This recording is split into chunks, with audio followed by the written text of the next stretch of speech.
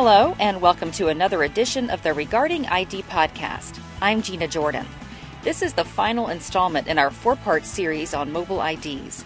Thus far, we've explored the basics of the technology and how both citizens and governments can benefit from it.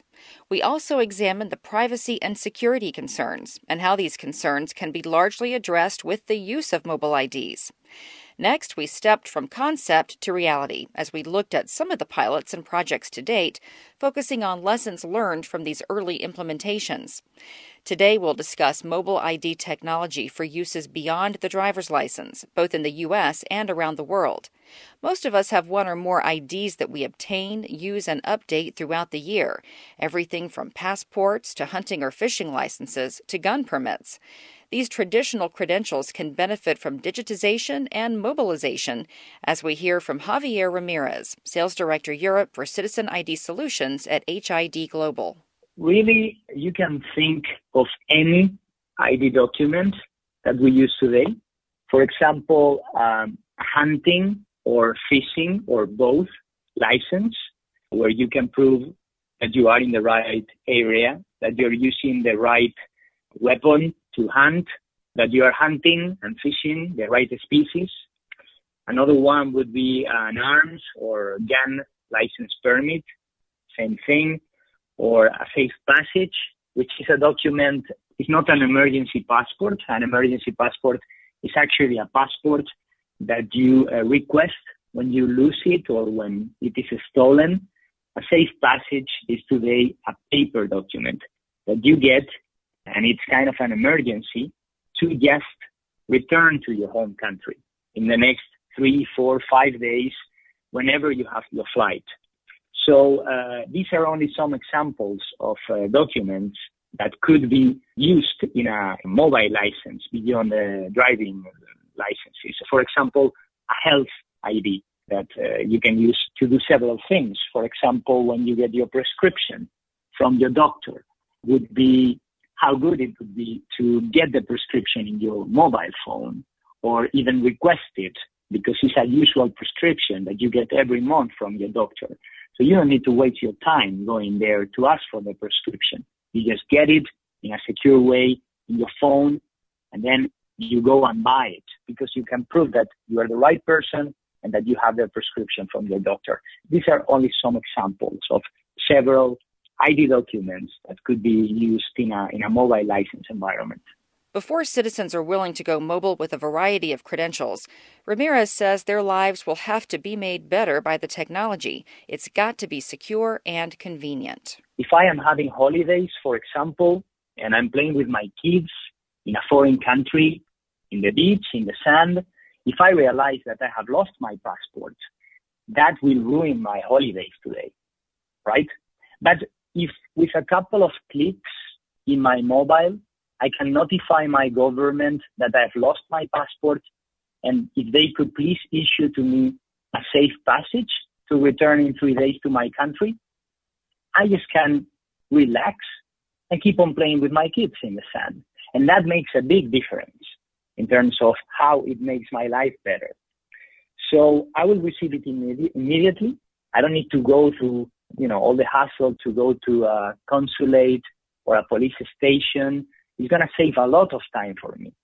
Also, if I am renewing a document today, most of the times, I will get a temporary document till I receive the card or the final document through post mail. With this, I don't need to do that. I will automatically get the credential in my phone. Also, once there is a communication channel set between the citizen and the government, and in this case, it will be because I have the app of the government and they can provide notifications. If I am in a country where there is a riot or an earthquake or a tsunami, my government can tell me in advance, be careful, this is the situation, please leave the country. So these, again, are only some of the examples about how the life of the citizen will be much better. Ramirez says the issuers stand to benefit as well from going mobile. The folks at government agencies who issue these paper credentials will potentially have an easier, less complicated workload. And ultimately, the issuing agency stands to save time and money. You will need less offices and less people involved in this kind of issuance. So you will be using those offices and the time of that people for something different that requires a different type of solution. But with this type of solution, you do not need to have all that people issuing actually the document. After a first registration, when you can validate the identity of the person, in most of the cases, the renewal will be something that can be done on the phone. And there will be different options in terms of biometrics or security in order to make sure that the citizen is the one applying for the document. Actually, for example, today in Ireland, they have something called a passport card that we are delivering in HID. And what they do to request that document, which is a version of their passport, but in a card format, is just take a selfie of themselves. And that image is validated by the images that they have in their database, and they send this card to the citizen. So there are many ways to validate that. So there will be some costs there being saved. And of course, today the government is spending money, sending letters for fines.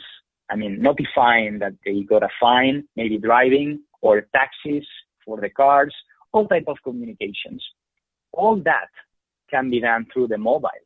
Why do I need to receive a letter that can get lost, that costs money, if I can get the notification for my fine in my mobile and I can immediately pay for it, maybe with a better discount than if I wait for a month? Let's delve into the specifics of going mobile instead of dealing with paper documents. Ramirez explains the difference between applying for and using a paper license versus a user-friendly and more convenient mobile license. It's a case-by-case scenario. One example is the first time I'm requesting my hunting license or my fishing license, or both. Actually, in Spain, for example, which is where I am from, you can get a document for both. I would go to the office, or if there is a specific place where I can do that, I show up there, they check my identity, maybe I have to present my driving license, so they make sure that I am the person that I say that I am, and they will request, for example, my email, okay, or my mobile phone, could be both.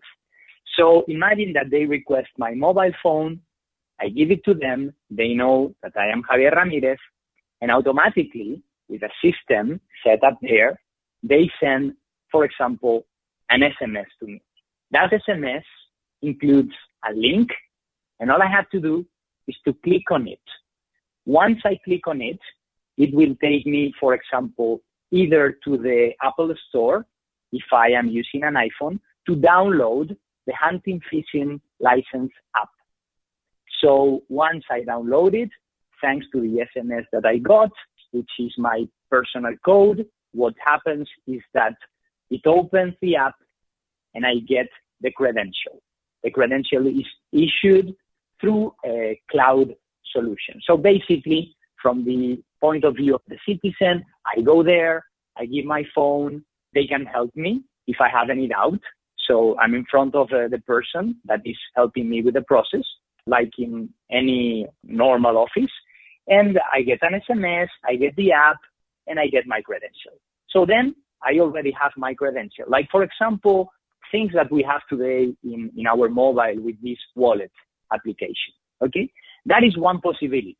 One possibility is that the first time I do it, I have to do it in person, meaning that the next time, and again, it depends on the program and the needs of the program and how often you need to double check things like if I'm okay from a psychological or medical point of view, everything can be arranged. But let's say that I only show up the first time, and then when I have to renew it, maybe 1 year or 2 years or 3 years later, I don't need to show up anymore. I just use the app to renew my license. just for the sake of discussion, I need a driving license. And they already have in the driving license database my picture, my fingerprints, my data. So I take a selfie with the app. I don't need to go to the office for the first time. So with the picture, with my face, with the fingerprint, they can automatically compare those data with the data that they have in the database. So all it takes is me asking for the document and requesting it for the first time with my mobile, and I get it, just as I got it before. Maybe with the app, I have to introduce my phone number or an email, and I get a code, and with that code, it starts the process where the credential is issued to my phone. So that is how different it will be the process today, where you need to get an appointment. You might need to wait 30 minutes or 1 hour, and you have to go and spend time and money to go to the place. All that will be replaced by something much more convenient to the citizen. Finally, Ramirez gives us his top applications for mobile ID technology. A safe passage, again, that is a document that is paper-based today, is just to, in case of emergency, because your passport was stolen or it was lost, to return to your home country. So it saves time. You don't need to go to the police, to the embassy, etc. You don't need to ruin your holidays, basically. Another one would be a health ID. I'm sure that some of the benefits would be a medical prescription that you tap and get it, or you can get the prescriptions remotely. You can get your medical history and share it with a different doctor. You can receive your results from a medical test on your mobile. Again, you open a communication channel, and that's the beauty of it. You can request appointments. You can change them. Another one would be any document providing public services. Like, this is very generic, but I'm going to refer to public services like pay your taxes or access to social welfare services, or maybe citizen applications, or access to high value or personal online public services like social welfare and revenue services. A different one is a hunting visit license or a gun permit. I think all of them can go together. Of course, we have the most important ID documents in the world that I'm sure that little by little will follow this trend: passports, electronic IDs, and residence permits. Basically, all kind of paper documents today. There are many others, like, for example, food passport. You need to have a special permit when you import and export food that can carry bacteria or virus or things that can become a threat internationally. That would be much more safer for everybody, that instead of a piece of paper, is something controlled by technology. And just to end, a couple of examples, like, for example, rent a car. With these type of documents will become much more easier. You know, they read all my information just when you get to your hotel. All of us remember the experience of arriving at a hotel, and you have to fill in a questionnaire and a paper. That's a bit obsolete. If I arrive there and they just communicate with my phone and all those data go to their system, and of course I know which data I'm sharing, that is much more easier. So those are some examples. It seems there are a lot of great applications for mobile ID beyond just the driver's license. That wraps up our 4-part series on the trend toward mobile-enabling ID documents. You can find previous podcasts and much more information about mobile ID technology at secureidnews.com. Thank you to HID Global's Javier Ramirez, and thank you for joining us for this edition of the Regarding ID podcast.